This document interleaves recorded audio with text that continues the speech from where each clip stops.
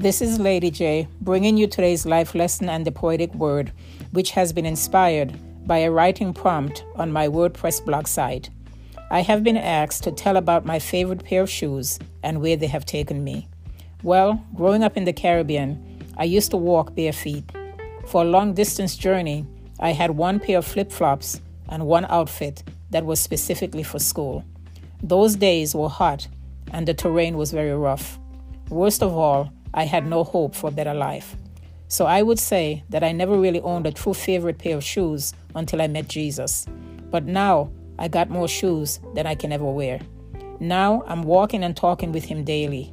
Now, I'm walking in the high places of victory, and His banner of love is waving all over me. And so today, I can boldly declare that I'm walking in His righteousness, and His holy word I do confess. I'm walking as a conqueror, for He is my fortress and my high tower. I'm walking with His armor on, and I'm daily tapping into His grace as I carry on. Come and walk with me through the poetic word in my new book, The Poetic Word, an anthology of poetry for the soul, available on westbowpress.com and amazon.com. Shalom.